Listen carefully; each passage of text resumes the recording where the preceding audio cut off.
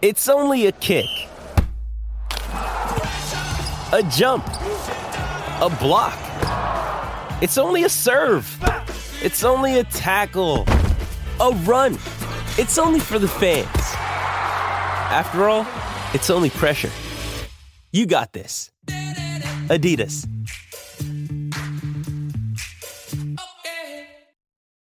This episode is brought to you by Shopify. Whether you're selling a little or a lot, Shopify helps you do your thing, however you cha-ching. From the launch your online shop stage, all the way to the we just hit 1 million orders stage. No matter what stage you're in, Shopify's there to help you grow.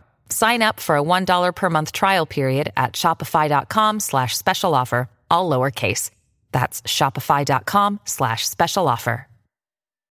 When you need mealtime inspiration, it's worth shopping Kroger, where you'll find over 30,000 mouth-watering choices that excite your inner foodie. And no matter what tasty choice you make, you'll enjoy our everyday low prices, plus extra ways to save, like digital coupons worth over $600 each week. You can also save up to $1 off per gallon at the pump with fuel points. More savings and more inspiring flavors make shopping Kroger worth it every time. Kroger, fresh for everyone. Fuel restrictions apply.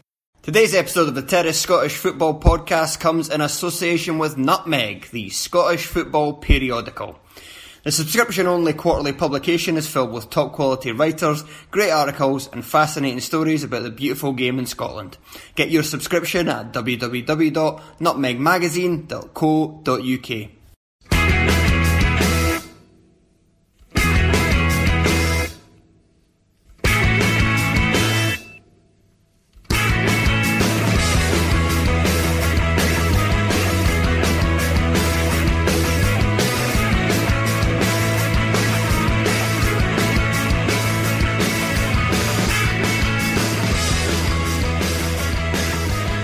Hello and welcome to Monday's episode of the Terrace Scottish Football Podcast. My name is Craig Fowler and I'm joined by Duncan Mackay. Hello. And Joel Sked. Look at all those blue lines. Those blue squiggly lines. Oh God, they're quite high. Actually, we have to turn these down. I've realised I was complaining quite recently that... and quite often. and quite often, that the microphone wasn't working as well as it did when we first got it, and I thought it was kind of... I don't know, I'm really not a sound expert, as you probably know from listening to this podcast. I just thought it's kind of losing its juice, if that's possible. You know?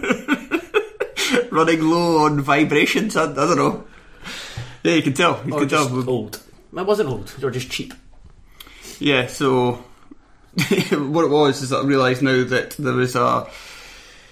Beside the recording bit on the Audacity, just underneath where you like press play and pause and all that jazz, there was just this little kind of gauge, and I noticed it was quite far down. I was like, oh, well, what happens when I turn this right up? And so basically, me screaming in your ears is what happens. Basically, Craig Fowler's house is just filled with TVs because he thinks they're all broken, but no, it's just he's got the he just can't work a remote. I do. To be fair, I do have like 4 laptops that are like underneath my telly that are just all kind of in various stages of fuckedness. Yeah, so you're not actually far off. I've not got any tellies other than the one I've got, but yeah. The point stands. Throwing out tellies because I can't find the remote or something. Wild rock and roll lifestyle. So this is a pretty exciting show. This is the first show of the season after the start of the Ladbrokes Premiership. And, as we do on this podcast, we are the podcast who gives 17% to the Old Firm and, the other 83% to the rest of the teams. Kind of rounding up and rounding down there slightly. Good maths.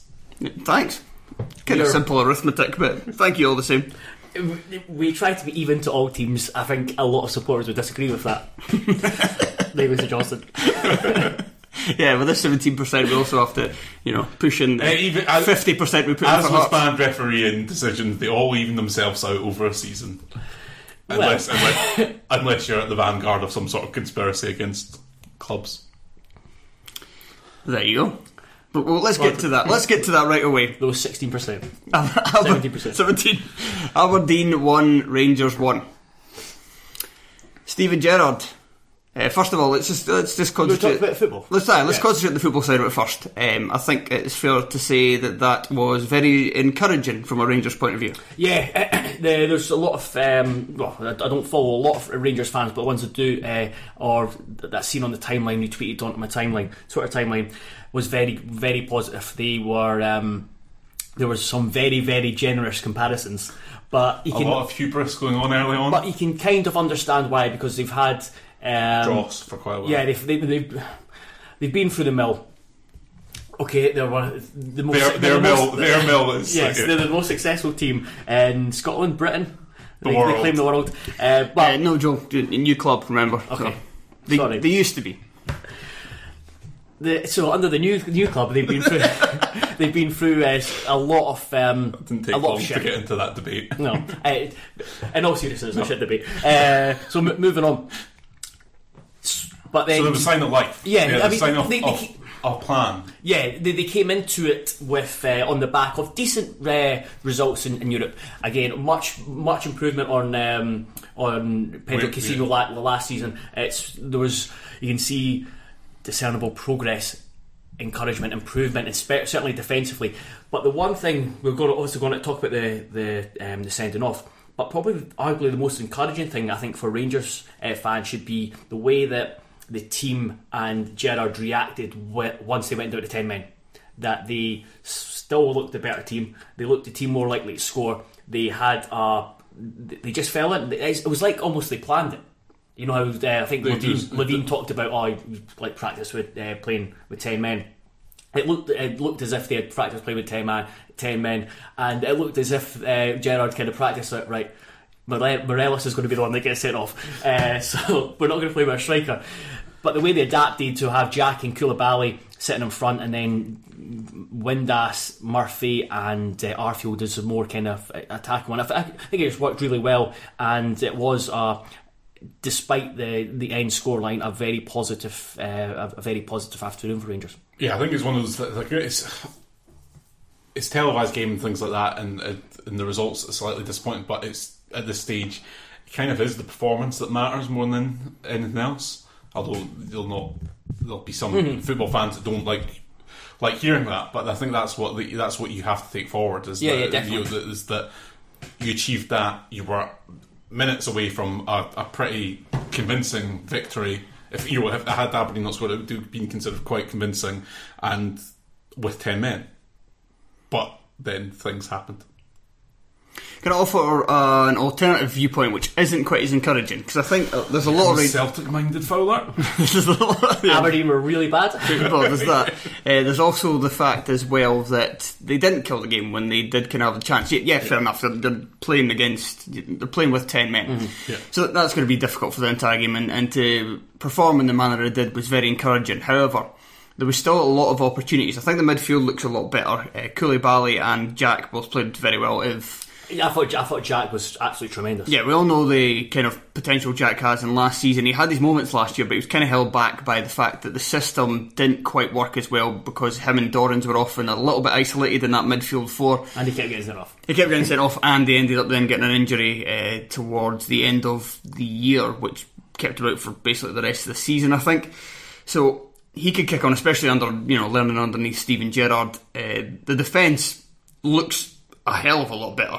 I mean, only the shot and goal that Rangers had came in the 93rd minute, and unfortunately for Rangers, it went in because Conor Gilson done very, very well to get out of the way of it. Yeah, I think what he's trying to do, he thinks if he gets anything on this, it's no. I think what he thinks is that he's going to the other side, so he's kind of sticking his back leg out to stop it that way. Whereas you're probably better not guessing. You're probably just better standing still.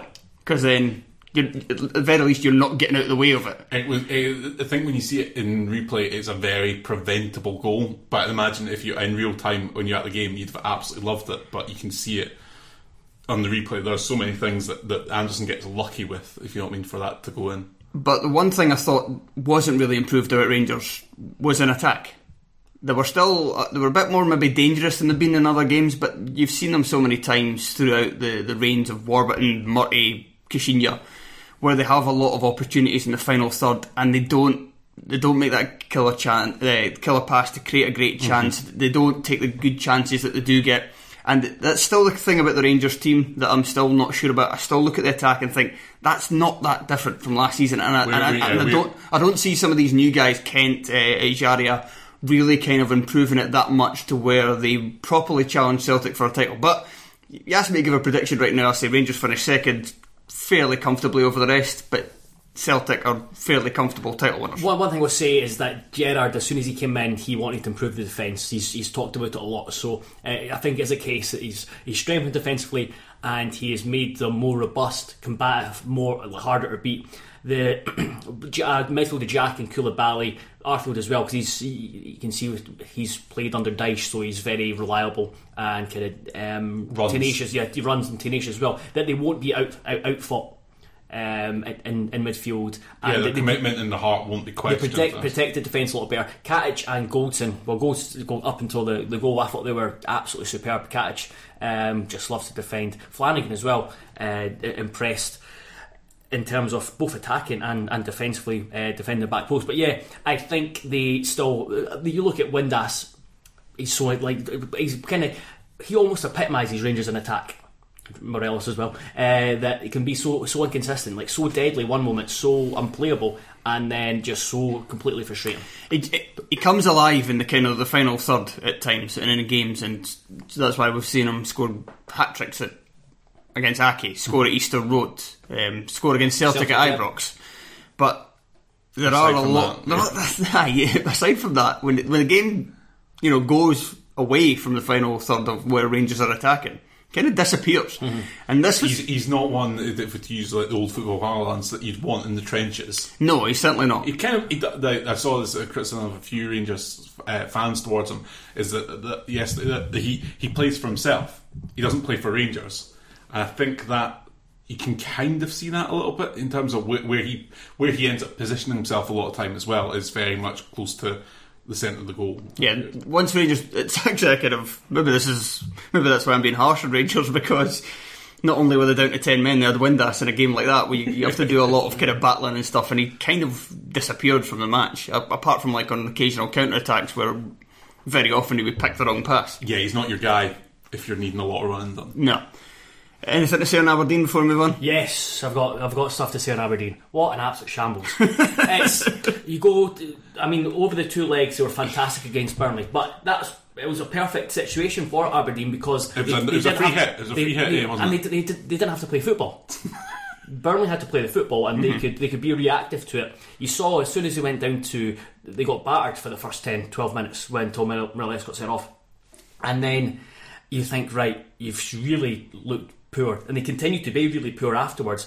And I think a braver McInnes does like to change it up, but a more proactive, braver manager in that sense would have made a change and maybe brought Stevie May on, for example, or I try and push Bruce Anderson earlier, yeah. Just because they had two fullbacks who Don Ball's not the a right back. semi-final, and I actually couldn't believe he's played him there again after that game. But the thing is, though, it's okay, right? Fair enough. Play 4 centre backs. You're going to defend, but once it changes, then you have to set the agenda for the game or be the protagonist.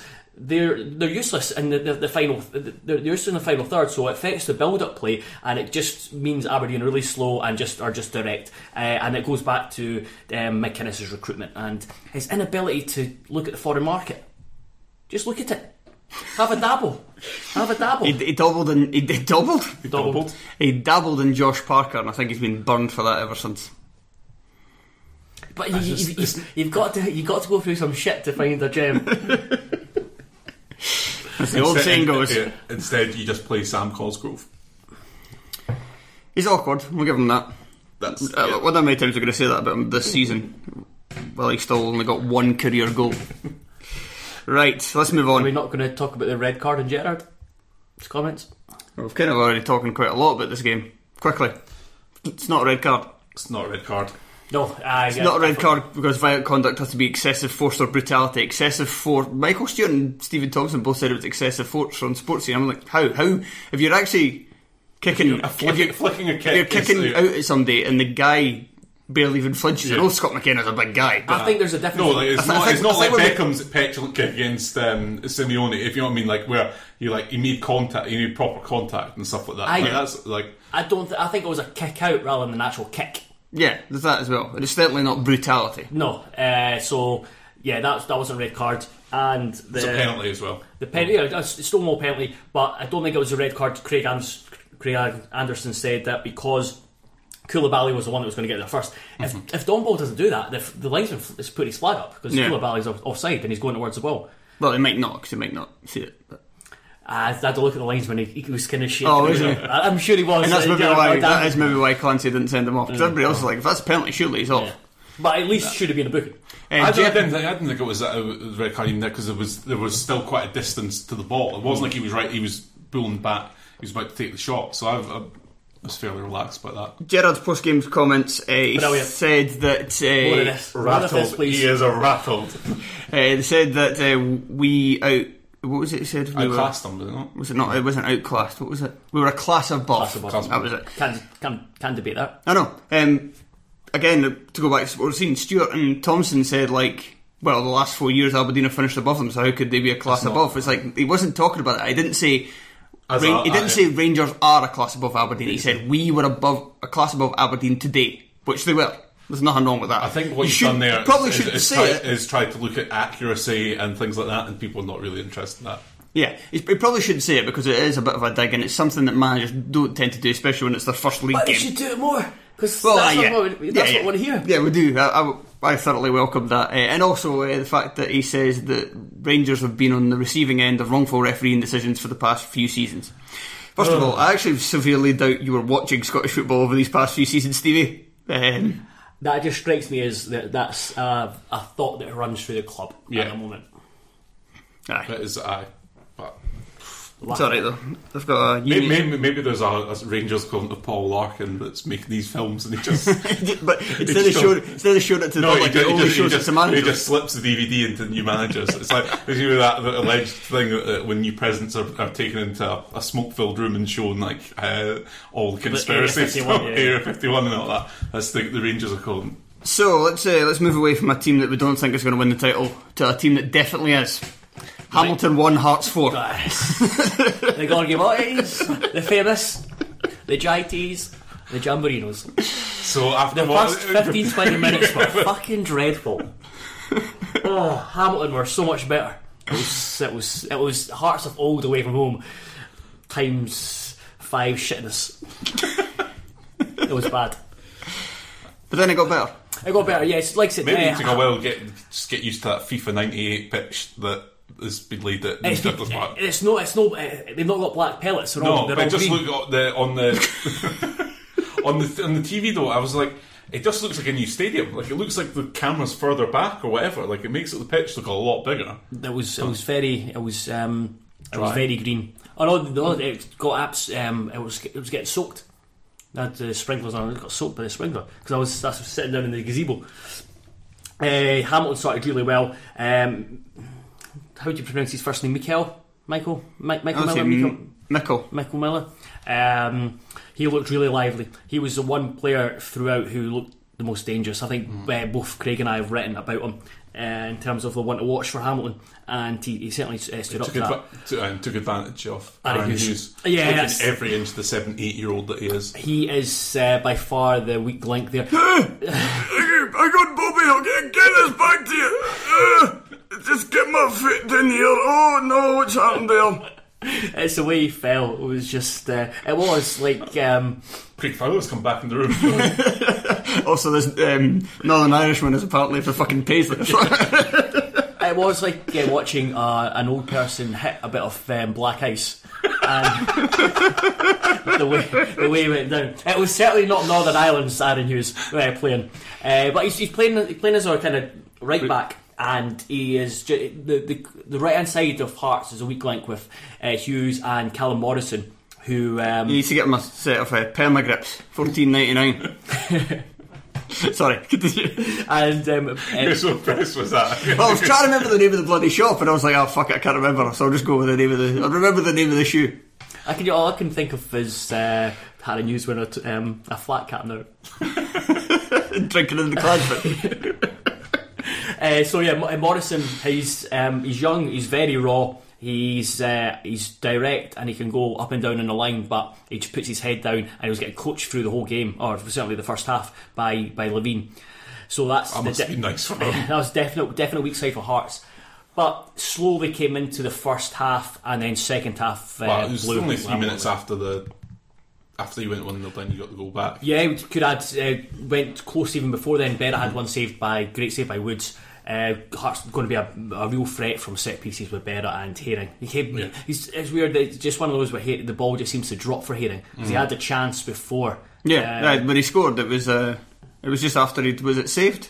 No, it was blocked by Uchi. But it was that was it. It was blocked by Uchi. Goes out the side of the box. Ball goes back in again. It's Haring. But I was. It's like got a magnet on his head. He was, despite us winning 4-1, obviously scored 2 goals, but more than that, he was superb. I was unsure of him as a central midfielder. It just struck me as Levine. It's like, right, we'll just get the big laddie into the centre midfield and he would just clean up.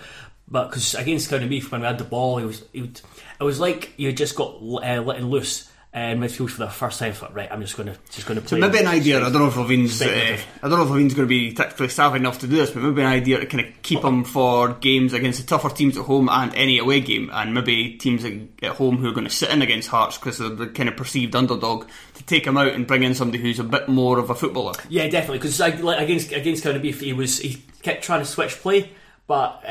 It didn't work because he kept on hitting the ball outside the pitch, which is not useful. So yeah, I think that's definitely a good tactic. But he's combative. He wins loads of loose balls. Wins aerial duels as well. Other things I've mentioned: Stephen McLean and Uchi and Naismith. Naismith to me looked like he's going to be your MVP this year. Like he just looks up for it. I know that doesn't work well on audio, but I'm just doing the mind-blown thing. Just Naismith's celebration. One of the worst celebrations in the world. Especially when he does it like when he scored a penalty against Cowdenbeath. Mind-blown. Really? I was speaking to Craig on the phone yesterday when you phoned me for the ratings, and watching back the Hearts highlights, I thought I've done him injustice. With what the rating I gave him. Suter as well, I noticed watching the highlights. You only gave Suter a 7. He made a goal-saving block and played an incredible pass without saving his foot. Yeah. I mean, it's just me being pessimistic. I need to embrace the positivity. You should have seen the first ratings before I talked him up with something. We had basically everybody in the team had 6s. It's like, Joe, remember the one 4-1 away from home? Yeah, so I did. I completely forgot about Suter's challenge. Fantastic. But yeah, Naismith, McLean have got a good relationship, and Uchi is just an absolute hassle. So you just get rid of Lafferty then? Stick him in the car for free? I mean, Hearts are a better team without him. He is despite his goals, he's a very selfish player on the park, and his decision making isn't great, and often his touch can let him down. He shows up for a lot of the bigger games. He shows up for a lot of the bigger games. Yeah. He's great in games against Celtic and Hibs. He tries his hardest to have a physical battle with the defenders, and he does do well. In a lot of other matches, he doesn't look like his heart's properly in it. Just great finisher. Yeah. I'll just watch Stephen McLean's goal and watch Uchi in the build-up. Kyle Lafferty's not going to do that. No, he would shoot. Right, let's next go to... Okay, we've bigged up Hearts. Let's go to Hibs. Despite the fact that Hibs, they've still got the whole John McGinn thing hanging over the club, still kind of in flux with looking to bring in new players, not quite set. Didn't play Canberry. Didn't play McLaren. McLaren didn't start. We started with Ollie Shaw and Martin Boyle up front. Yep. And I feared the worst. Yet you wiped the floor with Motherwell. Yeah. Despite what Stephen Robinson and some pundits may have said. Who were the pundits that said... Yeah, but weren't you saying about Stephen Thompson saying it could have finished 3-3? Oh yeah. Yeah, that's not how football works. It was just kind of throwaway comment he said at the end because of the chances the Motherwell had, and he was like, I mean, the highlights. Stephen, it's like as soon as Motherwell get one, Hibs are going to be like, okay, we need to kind of switch back on again. I know, maybe not considering Hibs recently, but had that happened, Hibs would have then kind of gone, okay, let's kind of, that would have woken them up, and they would have maybe retreated a bit. Lennon might have made a defensive substitution. You can't just say, because Hibs by that point 3-0 up at home were basically like that. The highlights did a massive disservice to Hibs, I thought. I looked, with the exception of the game I was at, the only match I've watched, I saw bits of the Rangers game, but I was working at the time, and I also watched Jordan Jones events, so I could put together that GIF for the Twitter. The only other football I've watched in terms of an actual match was the first 30 minutes of the Hibs game, because I wanted to see if Stephen Robinson was right where he said there was nothing between the sides until that free kick, and he's wrong. Hibs were the better team. No, it's pretty good considering the travel involved on Thursday. There's that as well. There's Thursday night. I mean, I think Motherwell going to be interesting this season in terms of how. To be fair, they're still in a bit of flux as well. There's a few players out injured. Yeah. They've just lost Kipre, so they're lacking a bit of pace in the defence. And I think Motherwell, Robinson said as well, he only had 3 defenders. He only had 2-foot defenders. So I think that was maybe why they went to the 4-4-2 diamond. But he actually has 3 because he got McHugh as well, who can play at centre half. He could have, and he could have played Tate as if they went to a back 3. Potentially play Tate as a right sided centre back. Yeah. When I saw that Motherwell team, I thought Glasgow Warriors had more football in them than the Motherwell. Grimshaw, Rose, McHugh's alright, but he's more in there for his back.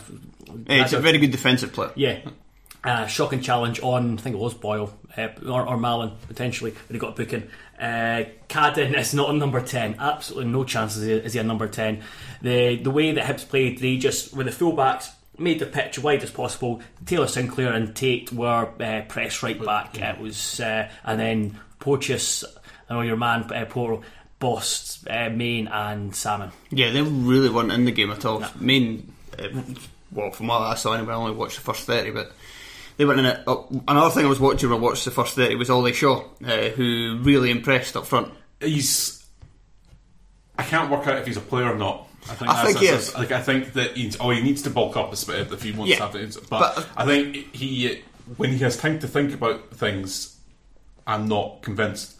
But if you give him a half second, his finishing is great. What most impressed me about him is that I thought in the physical battles he had from the time that I saw against the Motherwell defenders, he won the majority of them. And considering the size of them, and the Motherwell defenders are kind of notorious for being big. Yeah. He is quite smart about how he uses his body. So. The movements he makes is brilliant as well. And just in this team, if he was maybe on a poorer Hibs side, that he would maybe struggle, and we can maybe see what happens if McGinn goes, they don't adequately replace him, maybe somebody else gets injured, whatever, but then he wouldn't have to play. So this is kind of a stupid point, but just to kind of concentrate on him, he would maybe struggle on a team like that because he would maybe feel the need to do more, but when he gets the ball, he just keeps it and plays it to somebody else and then makes a run around about the final third. His movement is great for a 21-year-old striker. I think I've said this in the show before, he's got the thing that you can't really teach a player. The rest of his game can kind of improve. He's not he's a bit one-paced. He doesn't really have a bit of acceleration, so that's a side of him he's going to lack. But he can get bigger. He can learn how to hold up, ball up more. He can learn how to. And he's now playing around strikers that he can learn stuff off. I don't think Anthony Stokes is necessarily the sort of guy that he can learn how to do some quality prankies. He's very much a striker that has to play in a 2. And and even then it has to be someone that's a bit different from him, because I was saying because there was the parts of the game against was it Norvik? No, Runovic, where it was him and Simon Murray up front, and oh my god! I thought Martin Boyle. I'm always of the impression that he is best when he's got a lot of the play in front of him, so for sort of wing back, so he can build up that pace and charge with the ball. But he was really good as a striker. The goal was basically he just makes defenders shy themselves. Yeah, that's good. Okay, next, moving on, we may as well do the last of the teams that... The big hitters. The big teams. The big teams. I don't know who were offended there. Everyone. Yeah, probably everyone. Hamilton fans get into it. How dare you? Dundee United fans? They can't be offended. They're too offended by their own manager right now to be offended at anybody else. Right, let's go to Celtic Park. Celtic 3, Livingston 1. Run of the mill. Run of the mill. Yeah, run of the mill. I do feel for Celtic in terms of this podcast when they've got a home game and they win like 3-1. We're just like Sorry guys, you're a lot better than him. I don't really know what to say. Okay, well, It looked pretty pedestrian. I've got stuff to say then. Tom Rogic was brilliant, and it's good to see him after, I think, last season, maybe even just every time he's been at Celtic, that he, certainly last year, didn't get off to the best of starts. This was before even I think he ran into his injury problems. He was just kind of struggling to get a place in the team with Cham coming in, and still had Armstrong and McGregor, and Sinclair was still playing every week on the left, and Johnny Hayes was getting game time as well, so he was kind of getting pushed out a little bit. But this season he's come back in, first league game of the season, best player in the park, followed up just not far behind him by Olivier and Cham, who has made a great start, and my prediction for him to be the player of the season. Rogic definitely could be, but we all know he's going to get injured at some point and miss about half the campaign, so enjoy him while he can. But he just typical Tom Rogic things, like controlling balls and killing them in one touch. That's you never expect of somebody who's about 6'3" and built like a tank. There was one specific clip where he got the ball, and I think there was 5 Livingston players around him, and they're all trying to tackle him, and he just kind of evades them all with his feet, and then he gets fouled, but they're still trying to tackle him, and he's still keeping the ball, and he comes away out of it just like, it's like he vanishes, and like just a dust of Livingston players, and just comes away with the ball. It's like he's Ant-Man. Yes, but a really obvious big lanky bastard of an Ant-Man. No, but then he shrinks down to get away from this challenge. He's a frightening talent. It's great to see Johnny Hayes back, and I'm glad he was played as a left. Was it left wing back? Yes, left wing back, and he set up the first goal for Rogic header. That was so easy as well. But it wasn't. It was just so well done. I mean, Rogic. The player that was following Rogic in was Scott Robinson, 5'3" Scott Robinson, something like that. But yeah, Hayes. I've been pushed. I've said that he should be kept as Tierney's backup. They don't need to sign another left back. Just because I think he's shown at Aberdeen he's got those qualities to play. Yeah, I mean, it's not what you would have thought when they signed Johnny Hayes, but instead of going out and paying for somebody who's going to be a backup anyway, you may as well just use the guy you've got. Domestically, he's absolutely fine because he's always going to be on the front foot. Yeah, that's true as well. We don't really know much about. I don't think there's anything we can. Livingston. We don't really learn anything from this game. Yeah, no. These are the games that are not going to tell us what Livy are all about. They played. They stuck with their three at the back. Saunders came in for who was Lithgow wasn't involved, so Saunders came in, and he was lucky not to concede a penalty on Edouard. The new boy Kadja, he played left wing back, and Livy fans were raving about him. Said he's got a lot of promise. They were impressed with him in one of the games in the Betfred Cup as well. I think it was Berwick Rangers. Just got to throw that out there. Berwick Rangers or Brecon, somebody with a B. They were in the group with Berwick Rangers. Yeah. Well, there you go. It was then. Yeah, they were impressed with him. Somebody who kind of Celtic are a different proposition than Berwick Rangers.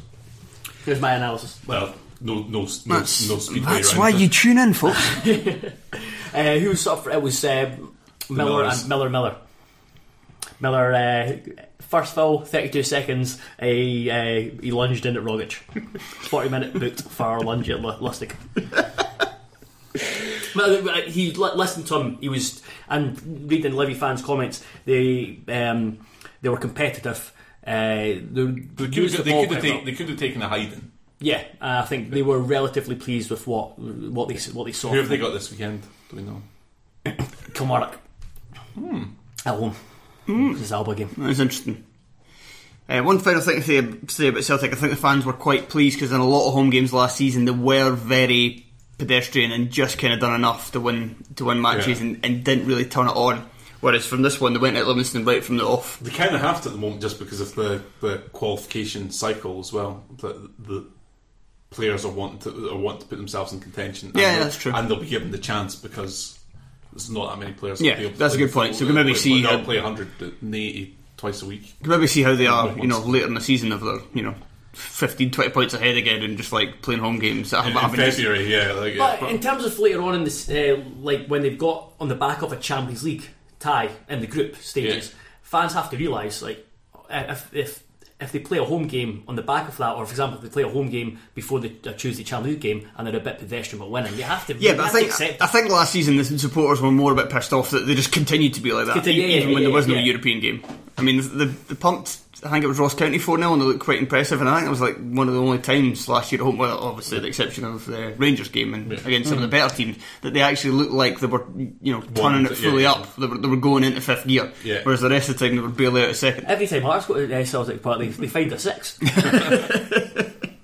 Right, let's move on. We've got 2 games left to cover. Let's start with the game that Let's do the funny one. Yeah, let's do a funny. Let's do a Jack Hamilton. Let's go to St Mirren 2, Dundee 1. What was the reason why this game kicked off early? Was there? I think it was the flag.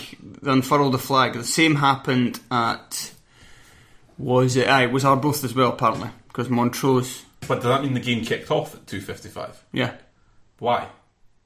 The flag's not. It was Ayr. It also happened at. I'd be more likely to just kick off 5 minutes late.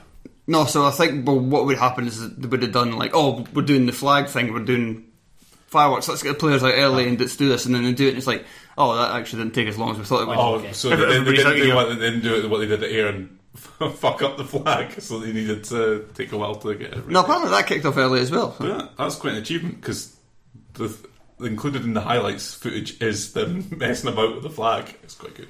Okay, need to send that so we can stick it on the list. Yeah.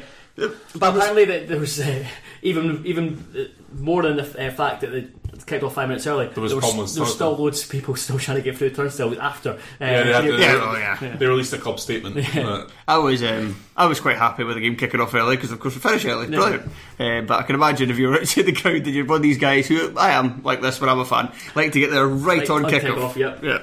They hanging about and they listen to this pish and they watching mascots fanny about and try to be humorous.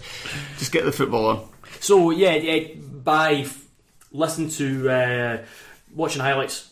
Can I just talk? Yeah, but that's I'm going to ask you a question. Alright, so I thought you were just going to be like, by watching highlights, this is why I think. No. I was there. It just seemed to be a really open and fun game. Yes, it was. It was very much back and forward, especially it was like the opening 12 minutes Dundee had 2 chances before the goal. St Mirren had a couple of decent balls in the box and both teams scored. So that just set the marker down, and then it continued like that for a lot of the game. St Mirren didn't create as many good chances as Dundee did. Dundee should have won the match, really. I think there was actually a lot of positives to take for both teams. St Mirren started the game with Danny Mullen and Ross Stewart up front. Now Mullen's made a great start, so he might show himself to have a top flight pedigree, but he wasn't. I mean, in the Championship, he wasn't considered one of the best strikers. Yeah.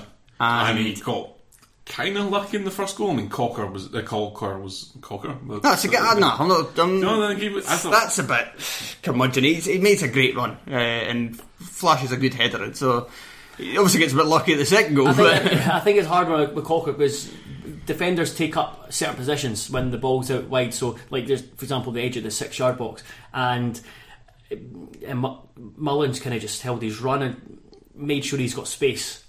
Like I said, I think it's potentially a bit harsh on Cocker. Another striker, Ross. Just asking the question. Another striker, Ross Stewart, who barely played for St Mirren last year in the Championship and was on loan at League One Alloa, where he did impress, but that's 2 steps down. And out of the 2, I thought Mullen played well. Alan Stubbs was really ringing his praises after the game. Thought he was man of the match instead of Craig Sampson. But Stewart didn't look. He looked very raw. Put it that way. But you are a big fan of Cammy Smith. I'm a big fan of Cammy Smith, especially in the first half. I thought he was excellent. He was involved in just about everything St Mirren did, and unlucky not to get a couple of goals himself. Maybe faded a little bit after the break, but continues to run. He not only works incredibly hard at the number 10 spot, he's also got a good bit of quality as well. I can see him being a big player for them this season. The midfield in general I thought looked pretty good. Smith, McGuinness and Willock kind of both provide energy and kind of a threat from deep. And at the base of the midfield was Stephen McGinn. I wasn't quite as impressed with Stephen McGinn, but we know he's got the quality, so he could probably be a good player as well. To be fair to Dundee, I thought they looked pretty decent as well. They showed that last season.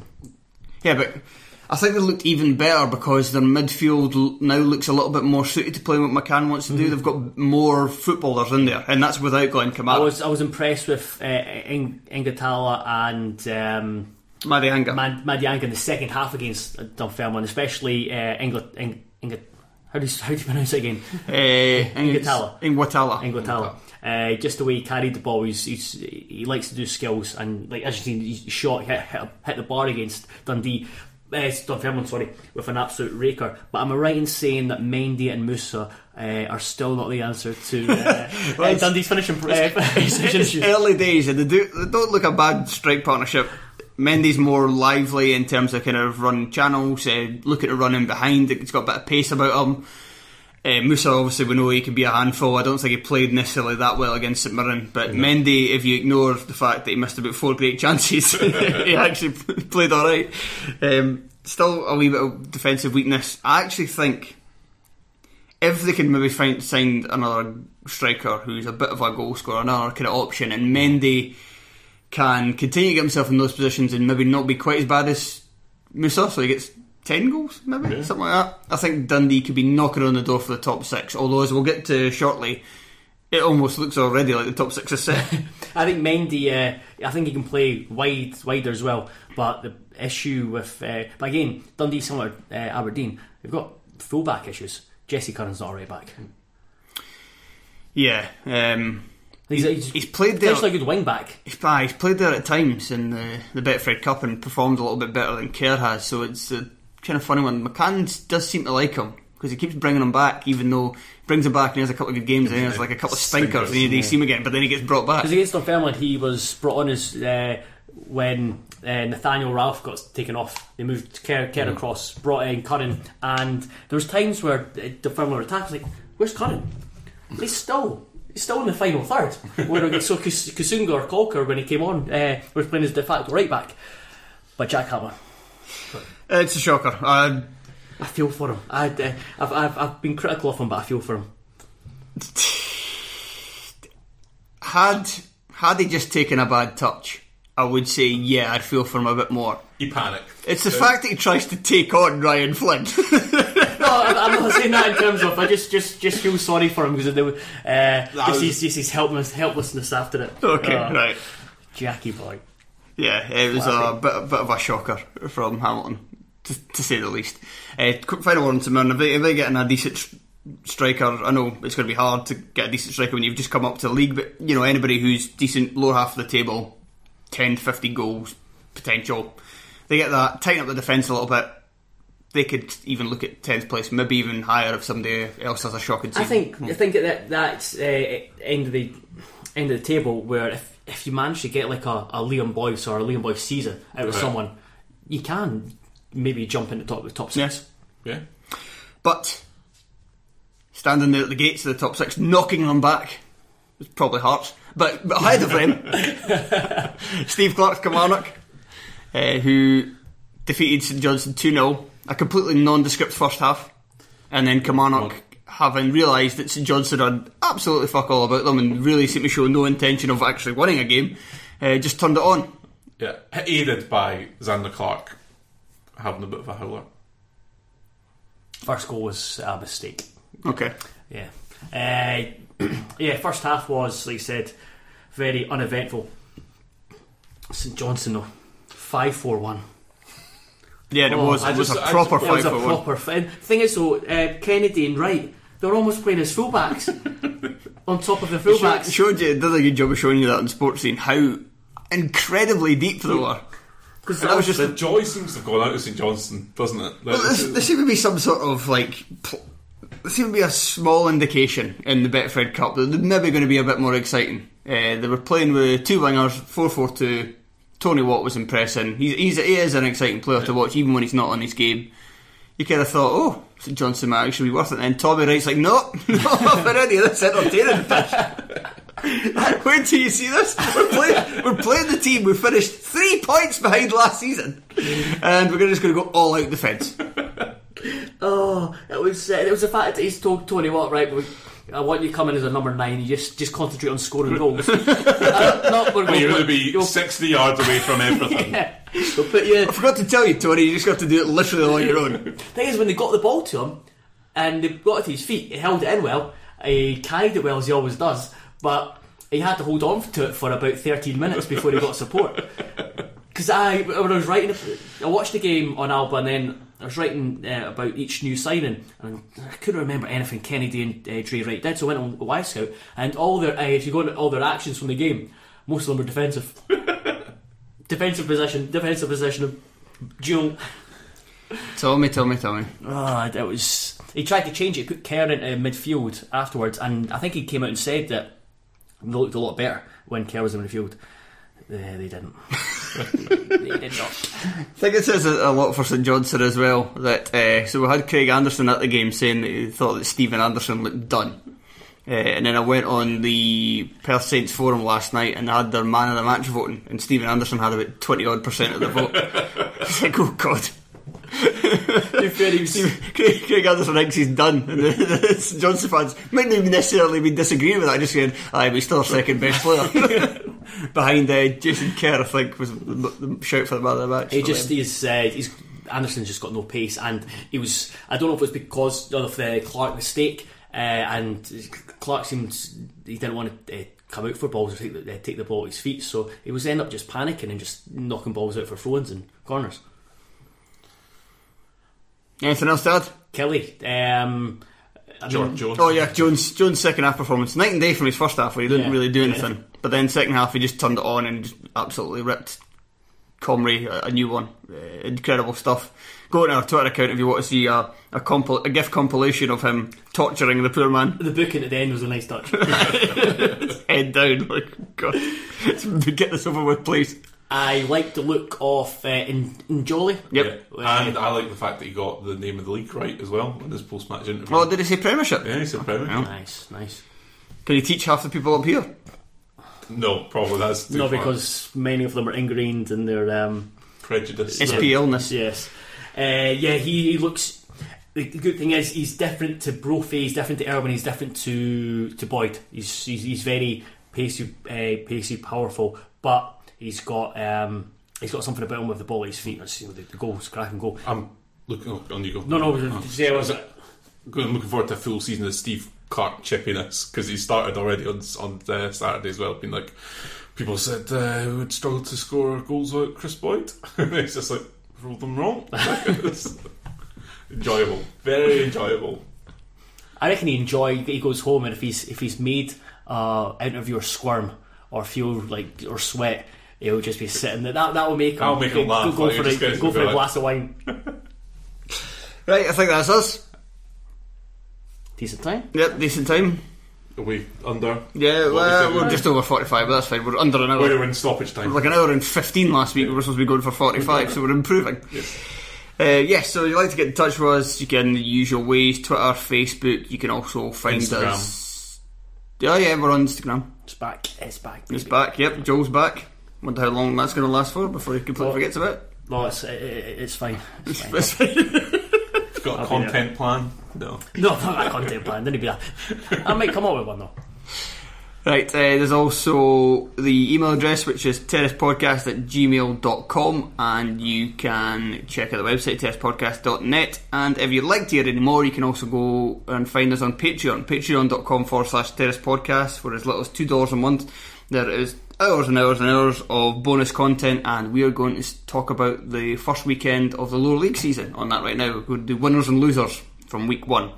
So if you have any interest in that, fire onto that. Like I said, $2 a month, bargain. You can pay $7 a month as well, and you get a t-shirt and a cool, a fucking top-notch fanzine at the end of the season. Are we doing the fanzine again this season? Yeah, I can't think of anything better to do. And the fanzine was very good. Yeah. I don't often blow our own trumpet or my own trumpet, but the fanzine was very, very good. Yes. Quality writing. Just humorous writing as well. But yeah, the high point I think was Rob's article about what would be the perfect Scottish football band, and David Milinkovic is a keyboardist who has a mirror at the end of his keyboard. It was just perfect. Incredible. I could actually see it. I'd like to go see that band as well. Yeah. John McGinn on drums is perfect. Right, goodbye. Bye. Bye.